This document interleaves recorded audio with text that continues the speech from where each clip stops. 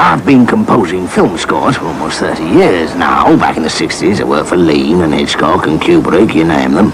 They loved my music. Then, in the 70s, I don't know what it was, really. Fashions changed, and nobody wanted to know.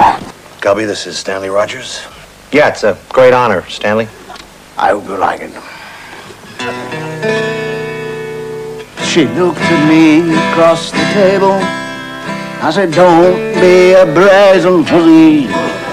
She said, do you know who I am? I said, yes, you're Octopussy. She said, I don't like lobster. I said, don't be so pussy. She said, do you know what my name is? I said, yes, it's Octopussy.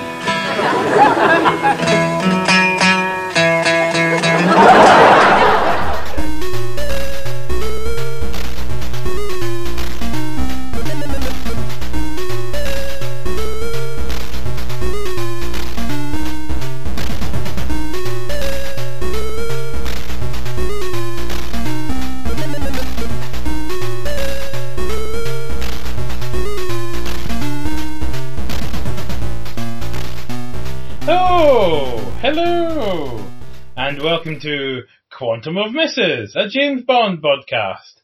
I'm Christopher, and this is the Misses. Hi, I'm Fiona. Thank you for downloading this podcast. I hope you enjoy it. We are going through the James Bond films in the same way that ITV schedulers did in the 80s and 90s, by rolling a dice and seeing which one comes up. And the one that's come up this week has been... Octopussy. I don't have to sing it or anything. You do, because we have the Stanley Rogers version.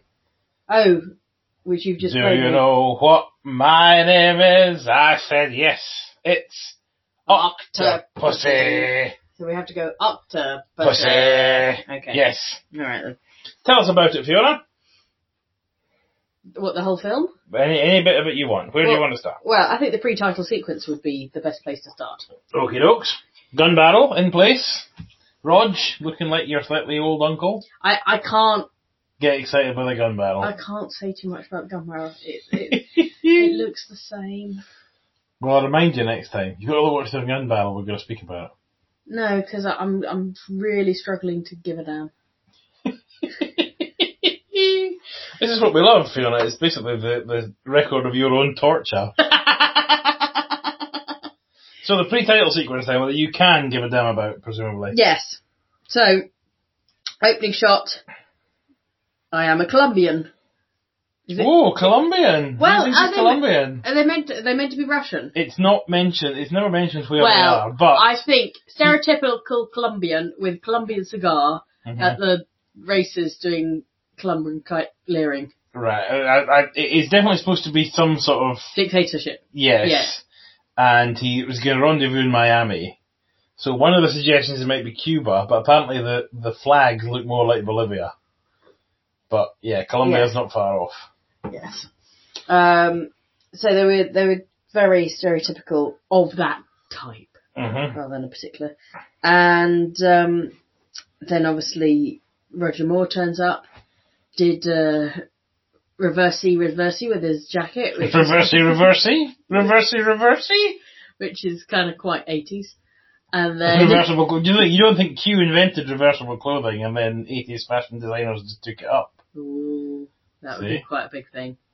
I remember reversible clothes being quite a big thing. Mm-hmm. Although those reversible clothes did look quite... there was quite a lot to them. The tweed jacket that became a military jacket. I know. Both quite thick fabrics. But I do like the little quirk that the sweat patches that would have been on the inside were on the outside after he reversed it.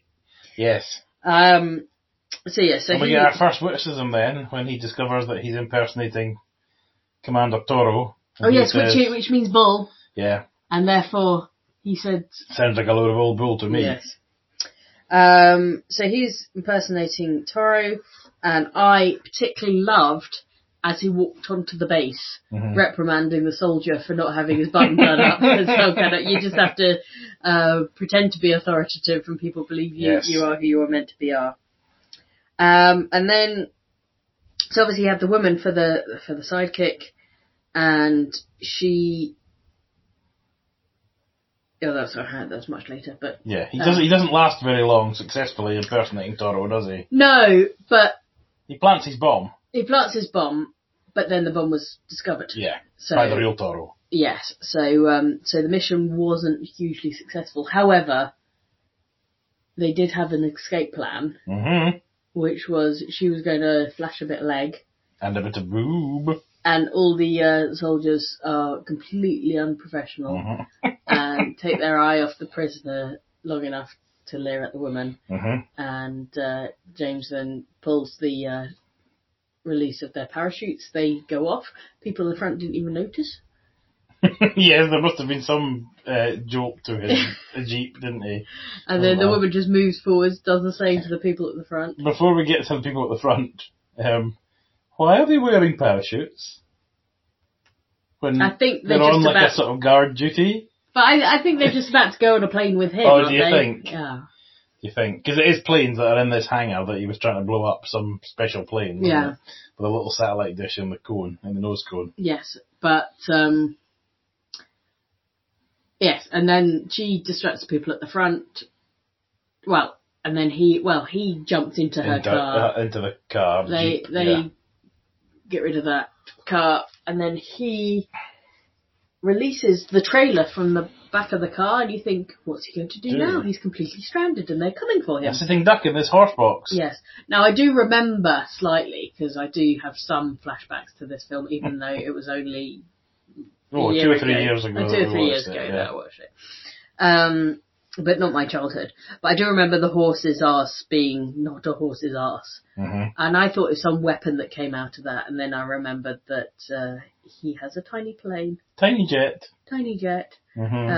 Which he manages to fly away in, and even get rid of a torpedo that's following him. He sees his torpedo, which is quite impressive. Well, he does that by flying through the hangar that he was supposed to blow up in the first place.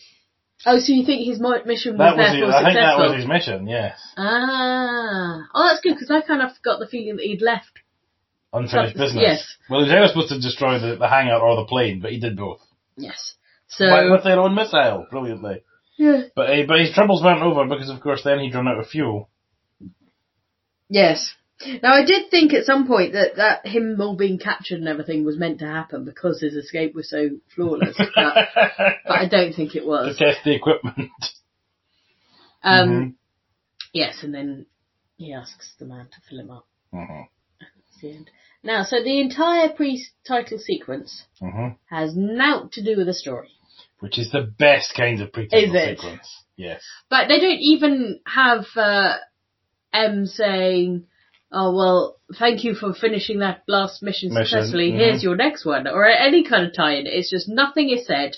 No, I don't think it's referenced again, which is the best kind of pre-title sequence. Not even Money Penny says anything about the horse's ass. So yes, that was the pre-title sequence.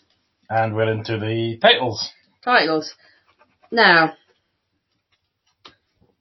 I have one word for the titles. And the word is? Blatant. That's what we want to see. That's what we're coming to see by now in Bond. Yes, but the women are particularly naked and not in the silhouette type. Well, there are silhouettes there. Are some silhouettes, but there's also some blatant naked women. Particularly the woman with just the necklace covering her nipples. She must have the tiniest nipples. Either that or there's some sort of makeup around her nipples. Yeah, but then you kind of like, are we crossing the divide? I mean, the line is it cannot show nipples. Who's made that line? I think there must be a sort of censorship element too, because you don't see nipples. True, you usually don't see nipples in very great detail. Should we say nipples again? Nipples. So yeah, that was a bit blatant. And I don't like the song. It's not a Bond song. Oh, no, you're wrong, No, Fiona. you can't like the song. All-Time High by Rita Coolidge, lyrics by Tim Rice. It is fab. But it's not written for Bond or anything. Yeah. Is it? Written especially for this. Oh, it doesn't sound like a Bond song. Oh, it does. It doesn't. Well, okay, on your first hearing, or this hearing, it didn't. It implies I'm going to hear it again, which I'm not. Well, you've heard it a bit more, because it gets played, the tune gets played through the incidental music. I don't like the song. Okay, don't like the song. What about the little logos of Bond and the Being octopus? shot. Oh, like being Mm-hmm. projected onto the the bodies ribbon. and that. Mm-hmm. I didn't mind that.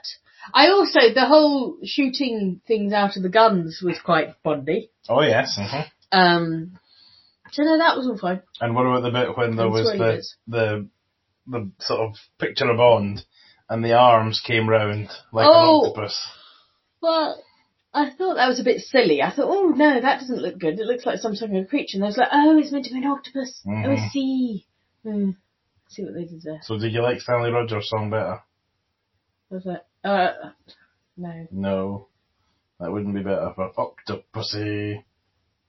So we're then into the film itself, Yes. and the reason why nobody mentions Bond's exploits in Latin America, wherever it might be, is because something serious is happening in East Berlin. Remember East Berlin? Remember East Berlin? Those were Takes the you days. Yeah. So yes, and what is happening through East Berlin? What is happening in East Berlin? A clown is running through a forest. Being chased by identical twins wielding knives. Nice throws.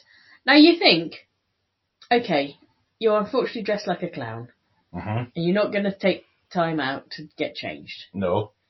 But you might try and get rid of the balloons that are attached to your body that will go pop at any moment, alerting your pursuers To where you are. to where you are. Mm-hmm. But no. And he's a 00 agent, apparently, we Yeah. find out later. So you didn't think he'd get But rid of the balloons? He did manage to fool them into thinking they'd killed him, Yes. when in fact they'd only wounded him quite substantially. So he fools them into thinking they've killed him and floats down the river to emerge at the British embassy, Dying. dying, where he crashes through the window, and what is in his hand? An egg. An egg. A Fabergé egg. Not a Fabergé egg, a fake Fabergé egg. Which is the key to the whole mission. Okay. So what is Bond's... Then Bond arrives at Universal Exports, MI6. And I feel we might have some views on Miss Moneypenny and her new assistant. Well, You know how much you love Miss Moneypenny anyway. I love this Miss Moneypenny. This must be my Moneypenny of my Miss childhood. Moneypenny that it was the last film that you didn't like. Yeah, she's more mature. Yeah, but it's just because she's 20 years older than she was in Dr. No. Well, she's not fawning over him as much as she was in Dr. No. And I had more respect for her in this one. Alright, okay. The fact that she had a new assistant called Smallbone, is that meant to be some kind of small cock reference? I don't know. It's kind of works. It's like it's one of these names that you're like, is that meant to be funny? Is that funny? Not really. No. And Who is a young lady? who is a young lady? So do you think? A young lady. Do you think Miss Moneypenny's being replaced because she's past it as some kind of? Well, to be frank, a bit like 007. She's getting pretty close to retirement age, isn't she? Well, they're better matched, and it was a bit. Well, I think quite a lot of the women that he was with in this film were far too young for him because he's far too old. He was a sprightly 55 in this film. Yes, that's more than 10 years older than you. He didn't And you're look too bad. old. He didn't look bad for 55. Hey, you think I'm going to look like that when I'm 55? No, because you don't look like that now. Exactly. So, hats off to Rog and his ability to... You pay off to Rog. Yeah, it was... I don't know if it's a toupee. I think it just might just be a hair appliances, as they call them. Well, I think there's also a lot of growing your hair long and quafting it in a way that looks like you have more hair. But this is something that I think people of our generation, we don't really have an issue with this, because most films in the 80s, the heroes of these films were men who were frankly too old to be the heroes of these films. Yeah. You know, Clint Eastwood was still making films. The Star Trek, they were all like 104 in these films. We were used to old men. Never an old woman. Rarely an Until old woman. Judi Dench. Yeah, rarely an old woman. Fair enough. Yes. But just the last thing on the... Because what I thought you might object to with the Moneypenny thing was, at the end, when he goes into the office, there's a shot of both Moneypenny and Miss Smallbone, and they both sigh at him simperingly, as if it's like, yeah, across time, literally across the eons, Bond is still appealing. Bond is still appealing to women. Mm. On a serious note, is Roger Moore in any way, shape, or form appealing to you here? Only in a kind of nostalgic way, rather than a sexual way. Is that what you... What would you do if you went home with this James Bond? What would you hope would happen? That he'd just make you a nice cup of tea? Oh no, he's still a James Bond. Does that give him a free pass, however old he is? No. Alright, anyway, so he goes into M, who gives him his mission. His initial mission. And his initial mission is... Sounds like Sean Connery again. Is to... Yeah, he gets told about the egg, and that it's a fake egg. Mm-hmm. And the art expert says a few real eggs have come up for sale, and then the real version of this egg is up for sale tomorrow. And M says to Bond... No, you've got that wrong. That's the... Oh no, that is the fake egg, isn't it? That is the fake egg, yes, that is the fake egg, sorry. Carry on. And M says to Bond, you go with him to the real sale, and the art experts, yes, we might be able to see who the seller is. That's what they're interested in. Where are these eggs coming from? Why are they being sold? They think that the Russians might be selling them just to raise money for some kind of maneuver. Mm-hmm. And speaking of the Russians... Yes, then we get the scene of the arguing generals. Mm-hmm. Where the I don't know who he is, the wee general, bald head. Yes, that's General Orlov. General Orlov is arguing for taking over the world. Yes. And military strike. Lightning strike. The other generals are more thinking in terms of reality. Mm-hmm. And diplomatic relations and all that kind of thing. So they're not all agreeing at all with each other. Did you enjoy Stephen Burkoff's performance as General Orlov? No. Why not? Because I don't like gold telly that goes too slowly. He was certainly, I think he was being paid by the syllable. So he was making them all count.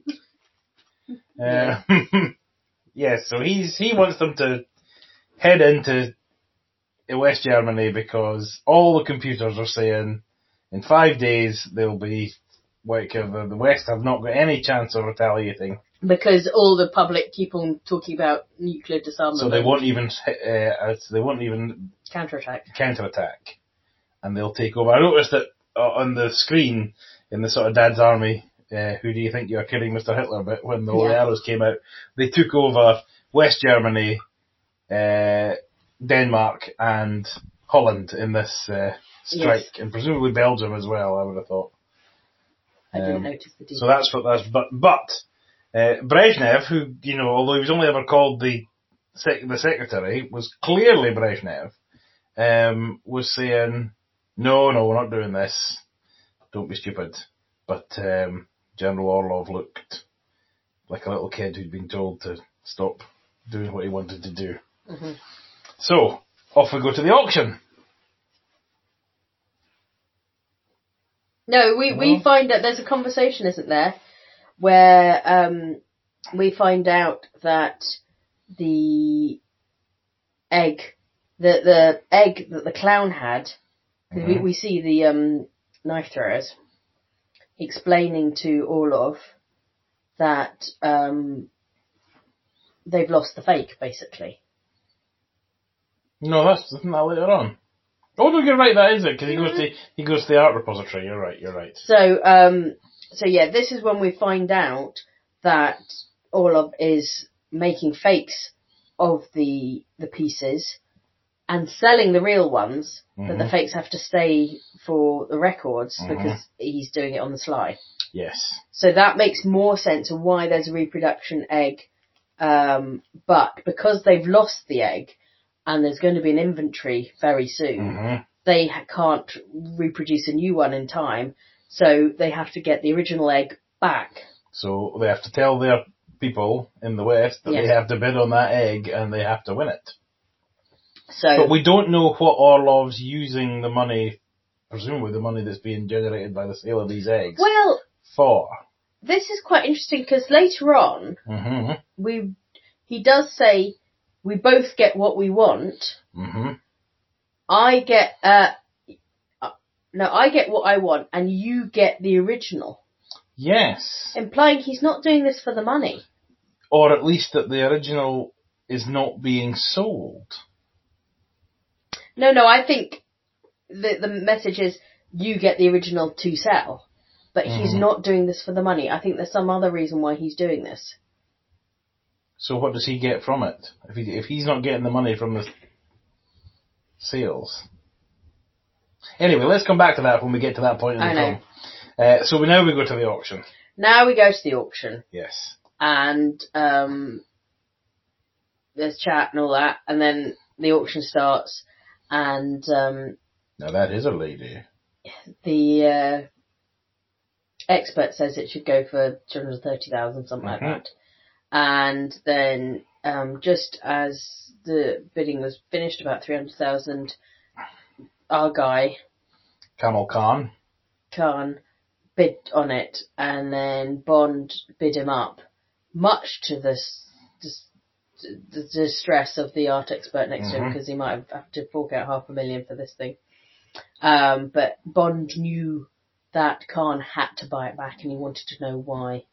So that was he didn't know back at that point. But Bond does something else. Yes. Now I did notice that he had switched the eggs because he went to inspect it and kind of pulled it under his brochure, and that was an odd move. So I thought he's just switched them then.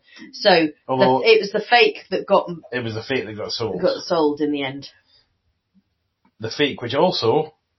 Has the fake got the... Not yet. Not yet. Okay, yeah, he's got the real one now. But the switch, next time you watch this film, if you remember, you will, like me, watch him do the switch and see that he absolutely does not do the switch. No, I knew that. You can see the egg at all times. Yeah. Yeah, so Roger Moore did not learn how to quickly switch an egg. But there's a Kamal Khan and his nice lady. Off they go and they get followed. Bond then goes to be torn off a strip by M, which turns into being okay then Bond, you were absolutely right in what you did, because as Bond says, he had to buy it, and I want to know why. And so off you go because they were being tailed, they knew that they got on a plane to Delhi, and off goes Bond to India, Taj Mahal, etc. Yes. So, and when we get to India, it is every tourist, as I say, Taj Mahal. Every cliche of India. Every cliche. And our man in India is doing snake charming, even though he hates snakes. Yes. And what is the code song that he has to play for Bond? So in James Bond world, James Bond recognises it was an implosion of too many levels. We know is the James Bond theme. No, I didn't like it. It could, of course, be a popular song in James Bond world. I like the idea of James Bond world. I wonder how their judicial system works. It's pretty much like our world, James Bond world, apart from the fact that, there are, things the world gets saved every couple of years by this man. That cannot be shot. So yeah, so they're in India, they go on putt-putts, they see snake charmers, there's people swimming in a dirty river. Yeah, doing their washing, the Ganges, etc. There's elephants, there's crowded streets of people doing fire walking and bed of nails and swallowing swords and all this stuff. Exotic. So, but then he goes to Khan's club that the man in India happens to be working in. Oh yeah, so you explained to me that this was some kind of famous tennis player. He was. So once you pointed that out, I realised it was cram full of tennis references. So it got so obvious they actually got a tennis racket out later and had the crowd following it one side then the other as if it was a tennis match. Mm-hmm. It was a bit too blatant. It would have been nicer to keep it subtle if you're going to make the whole Tennessee thing a thing. So yes. So yes, well then we go up to the club. The club? Where Khan is playing backgammon with some kind of major, and Bond notices that he's got weighted dice or something. So he steps in when the major loses, saying, I would have taken that hand, and then swaps the dice and wins all the money, and Khan is not very happy. All the money. 200,000 rupees. Do you know how much money that actually is? Nowadays or in those days? In 1983. Because you're supposed to think this is like a crazy massive amount of cash. 750 quid. Really? But still, that's a lot of money if you're going to throw it into the crowd or something like that. Yeah, for that bit later on, yeah. But like for the fact that Kamal Khan and this major might be playing high stakes, 750 quid. I know. Seems a bit to me. But I think Khan was more upset about losing face than losing 750 quid. But yes, maybe that is. But Bond also, before he sits down and plays the game, lets the lovely lady know that it's him and he's there to make himself clear that he's there. But she's not interested in anything, it would appear. At that point. And then, so he wins the money. And then Khan tells his... To kill him. So off with now we get the tuk-tuk chase. And many more cliches of India, such as sword swallowing. Yes. Throwing stars. Oh, and then when Bond is handing out the money, when he leaves the club, he says to second in command guy in India, he's the chief guy in India, or he's like he's the chief guy. Yeah, well, the head of station. Yes. That'll keep you in curries for a few weeks. Because he is a patronising git. And it's too uncomfortably stereotypical, isn't it? Actually, I didn't mention this other bit that's in my different time section. When they arrived at the club, the first scene was an unnecessarily close-up of an arse in a swimming costume, and she just walked away. No, right. Okay. So it's just unnecessary. So that was a bit uncomfortable. Keep you in curries and all that, chaps. And then after the putt, well, actually, my favourite bit of the putt-putt chase. Why did you call it a putt-putt chase when it's a tuk-tuk chase? They're called putt-putts in other places. They're called tuk-tuks. You say tuk-tuk, I say putt-putt. Let's call the whole thing Octopussy. Anyway, my favourite bit in the chase was when he bashed through the advertising because it was just a hole with some paper over it, and then a new advertising board came down as if they'd never been there. That was quite good. And so the whole concept of their people are in India, but there's this secret doors and world and everything that they've managed to put into this quite developing country to try and maintain their even the Q bit was over there. I mean, Q complained that he didn't have all their things, but he still... But Q seemed to have been sent... Q and his entire department seemed to have been sent to India solely for the use of Bond. I know, so why were they doing all those experiments with random stuff? Of vaguely Indian things, like an Indian rope trick and a door that crushed people, which, to be frank with you, I wouldn't have knocked on that door with the big spikes coming out. With I don't like the look of this. I know.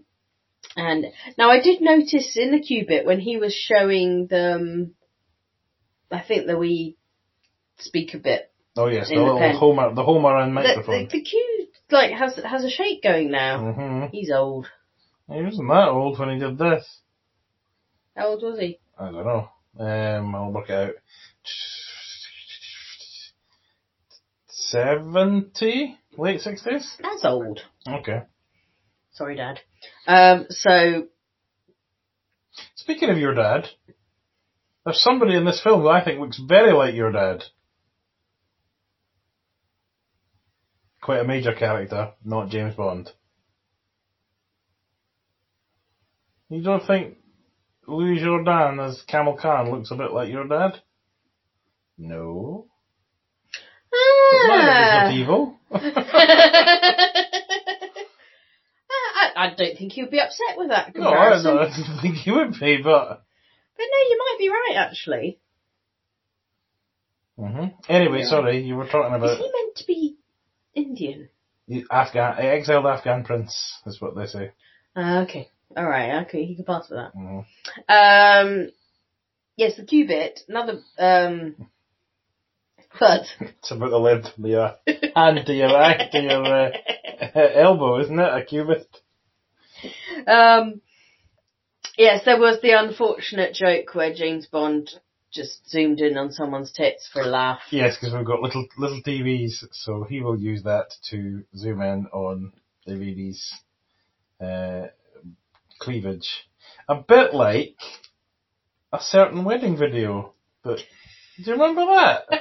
It wasn't ours. I know, we obviously can't name names, but a wedding that we were at, a friend of ours filmed the video and ended up, because he was concentrating on something else, colour levels or sound levels or something, basically filming a woman's cleavage for like minutes and minutes. No, what happened was he was trying to zoom out, but he zoomed in by accident. Oh, right. And so ended up zooming in right on the bride's cleavage. Anyway. Yes, so that's all I have to say about the cubit. Okay, he gives him the mini Homer thing that they're going to put inside the Egg. real Fabergé egg that they have. He gives him the... No, let me... No, yeah. No. No, yes, no. Bond swapped the real egg that was for sale with the fake egg that 009 had brought to East Germany. So the fake egg went with Khan. Khan had the fake egg. So Bond had the real egg that he took to India, that Q put the listening device in. We'll come back to the real egg in a minute, in a few scenes time. Yeah. I didn't realise that was the real egg that had the device. There's also the acid pen. It burns through metal. And... The little microphone. And the little microphone, yes. Okay. Can I just say, the watch is a bit shit. Would have been state of the art back in 1983. I know, but compared to the one you've got... Oh, this lovely watch. Yes. Yes. Which is the newer one, isn't it? Yeah. But I can't remember, even Sean Connery had a decent watch. Yeah, but then remember, in the 70s and 80s, we fucking love digital watches. They're the most amazing thing in the world. Yeah, but it did look rubbish. You think at least a leather strap or something. I thought it looked alright, the Seiko watch. Anyway. And it can trace where the bug that's in the egg now is. Yes. Right. So off we go then. He also repairs his jacket in double quick time. Or some woman does. Some woman does. Karen, I think her name was. Hats off to Karen. So what happens after that? You seem to have a good... Okay, so then there's the shagging scene. Oh, the shagging scene. Well, he goes back to his hotel and he's told that his guest is waiting for him. Yes. Book a table. I was just going back to read the minibar. But it is Magda, the lady from the auction, who is Camel Khan's sidekick, who... Now, she says... See, she gets a photograph taken of Bond. And he says, is Khan not going to remember what I look like? And she goes, it's for me.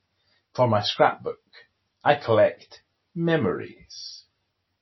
And I thought that was kind of going to be some sort of weird quirk of her personality that, she took photographs of everybody that she killed or something like that. She had this weird scrapbook, but it never really comes back again. I think it's everyone she shagged. Alright, okay.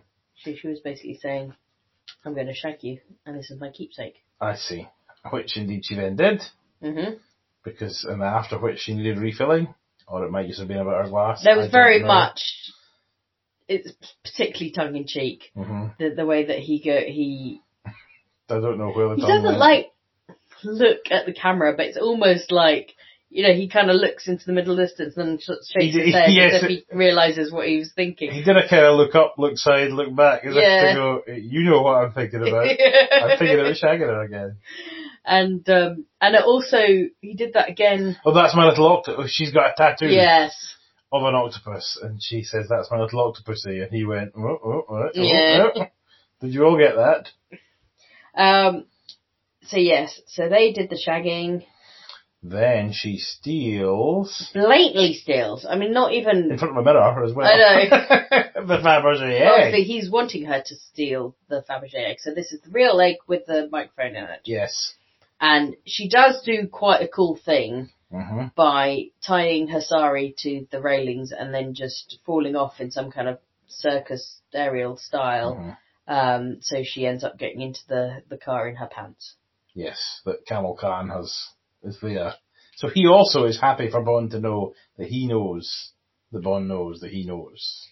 And also, you know that he knows. We're all knowing that they shagged. Yes. And Bond is looked down and nodded at Khan as if I know that you've got my egg. And it's yeah. Yep. So, but they did that so that they could trace where they take the egg to. But he gets captured. Yes, how does he get captured? The German man goes, Kaha! Sorry, that was in the hotel. In the hotel. Well, yes, in the hotel. In the hotel. And when he comes to... He is in the castle on the top of the hill. But before he comes to, we see Khan being rowed across the monsoon with the boat full of women. The monsoon is a weather system. I know that's not right. What do you call a lake? There's a lake that sounds a bit like that, isn't it? He's rowed across a lake. What am I thinking of? Anyway, he's rowed across the lake. What am I thinking? Can't think. He's rowed across the lake in this boat of women who row him, where he has an audience with an unseen female person. Oh yes, he's obviously Octopussy. She says, "Do you know what my name is?" And yes, so he says, "It's all right. We've got the egg back." And this rogue that had it likes a lot of adventure. Maybe he wanted to blackmail us.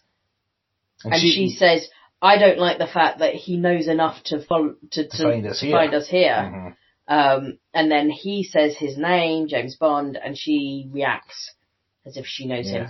Well, but we still don't see... finger acting there, because she is feeding her octopus at that point. Yes. And she stops feeding it, and we know, that means something to you. Because we've seen a bit of hair and bits of her, but we haven't seen a face or anything still.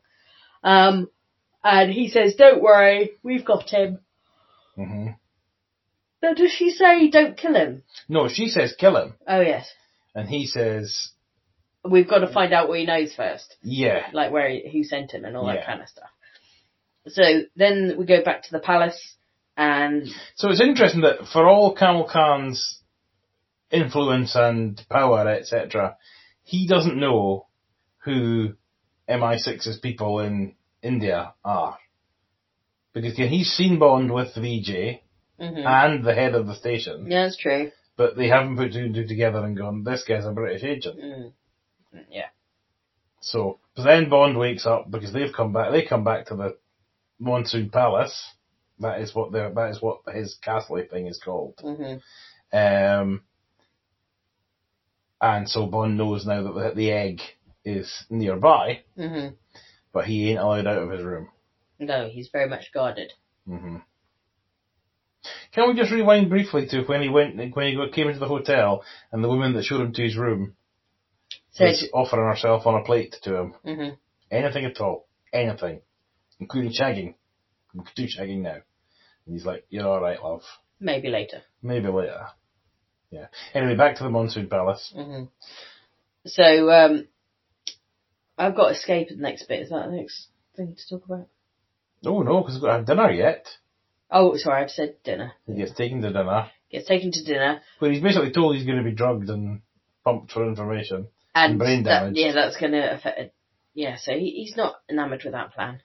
And then he gets served a sheep's head. Indian cliche number 600. I was going to say. It's kind of like showing that India is some kind of barbaric country or something. Which is uncomfortable. Yeah, whereas like stuff like eating snails and that kind of thing is like, oh, that's a delicacy. But sheep's heads are... Yeah. So, yes, he gets served a sheep's head.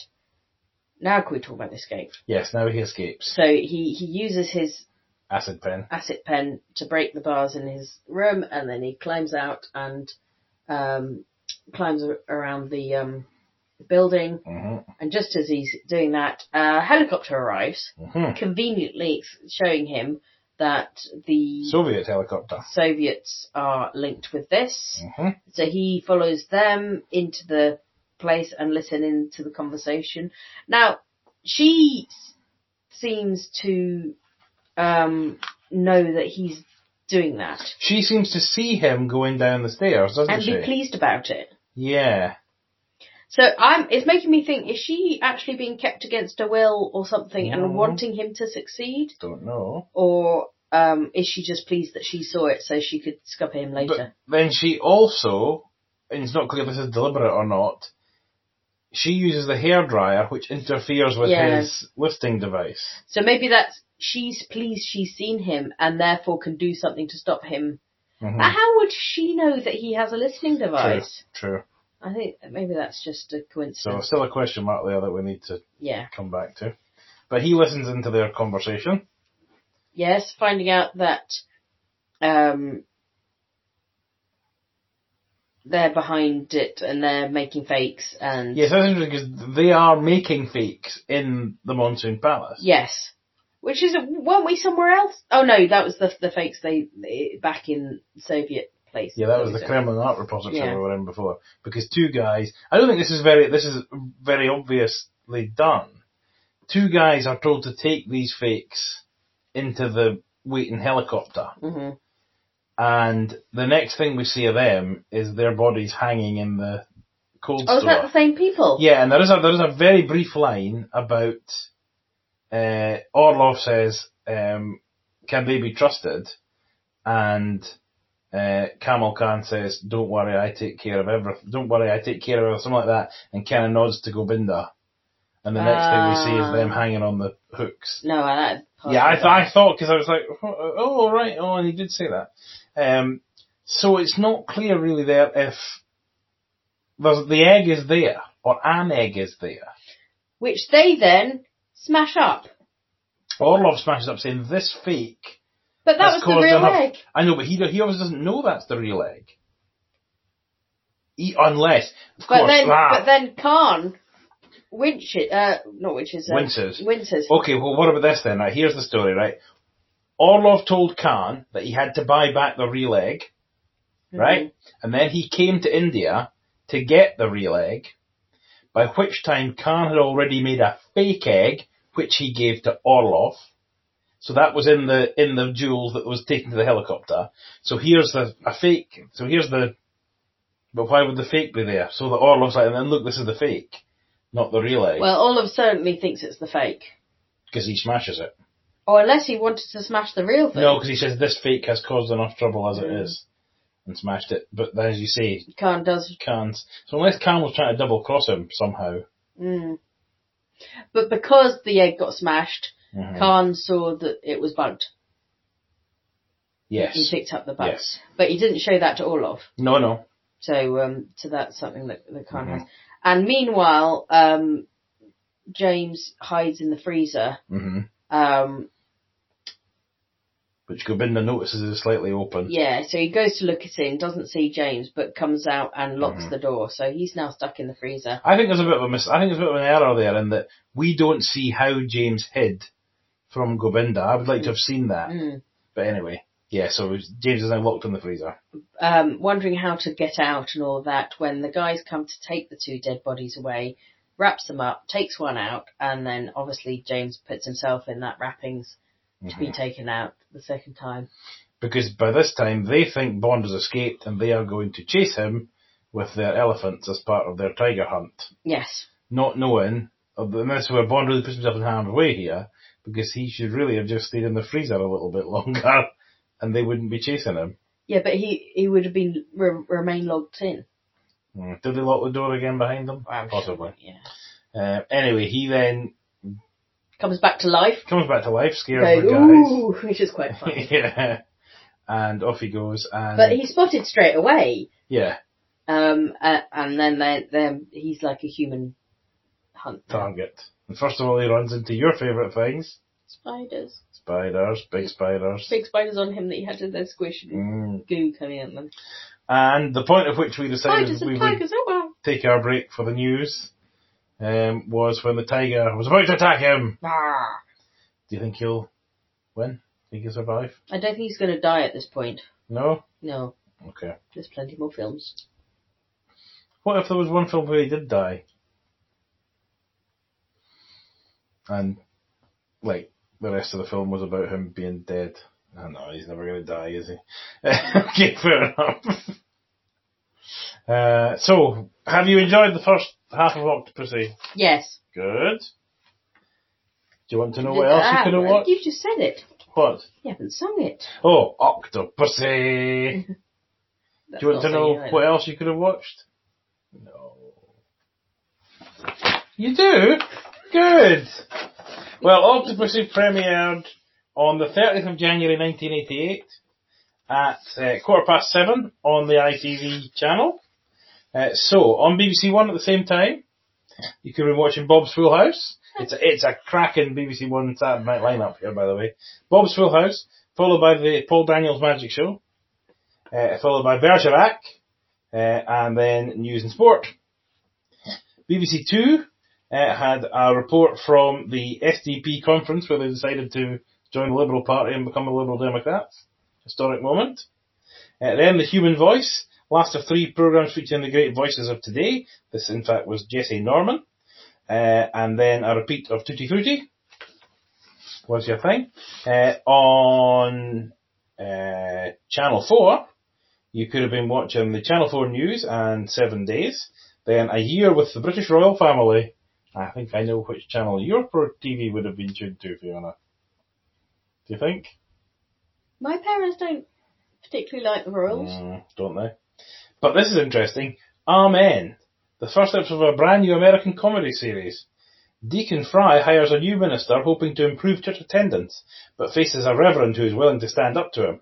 This American comedy series stars Little Richard. Brilliant. And then the fourth part of a dramatisation of South Riding. But I want to draw your attention to something that's on at 2 o'clock in the morning. That you happen to see on this page. 2 Men in a Wardrobe. In this short film, 2 workmen emerge from the sea bearing a huge piece of furniture. They dance around it and then carry it to a nearby town. But no one wants the gentle pair, or their wardrobe. Black and white. Fancy it? You really want to see that, don't you? It's an early film by Roman Polanski. It's going to be weird as hell. Just to spoilers, they eventually go back into the sea with the wardrobe. It's only 15 minutes long. Did you look it up after seeing it? I did, yes. But when I watched Octopussy... What year was that? That was the 3rd of May 1993, right?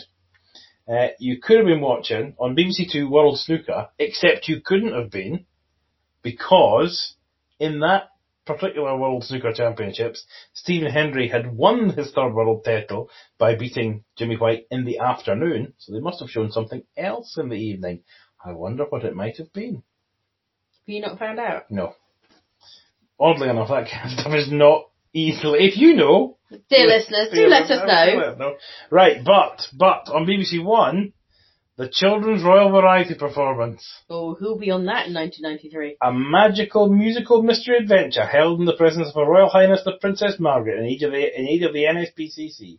Join Billy Pierce as Billy Jones, Indiana's younger brother, on a quest to recover a rare ruby stolen from the depths of the British Museum. The reward to the person returning it to its rightful place is power beyond their wildest dreams. Taking part in this fun-packed extravaganza are Take That, Philip Schofield, Bobby Davro, Leslie Grantham, Dirty Den, Gordon Kay, Rennie from Willow Willow, Ron Lucas with Scorch the Dragon. Do you remember Scorch the Dragon? It was like a ventriloquist thing. Rolf Harris, Little and Large, Jimmy Cricket, Sonia, Bill Oddie, Shane Ritchie, Ali Bongo, Shahid Malik, presumably the musician, not the substitute, not the man who later became the Secretary of State for International Development, and the Acromaniacs. They are also highlights from the Royal Ballet's performance of the Tales of Beatrix Potter, introduced by Andy Peters. It could be more. Could be more 1993 if it tried, could it? And 8:30 Overboard, starring Goldie Hawn and Kurt Russell. So, Octopussy or the Children's Royal Variety Performance and Overboard? Octopussy. Octopussy wins. Alright then. So, do you have anything else that you want to talk about this first half of Octopussy? No. Alright then, in that case, all that remains to be said is that Quantum of Misses will continue after the news.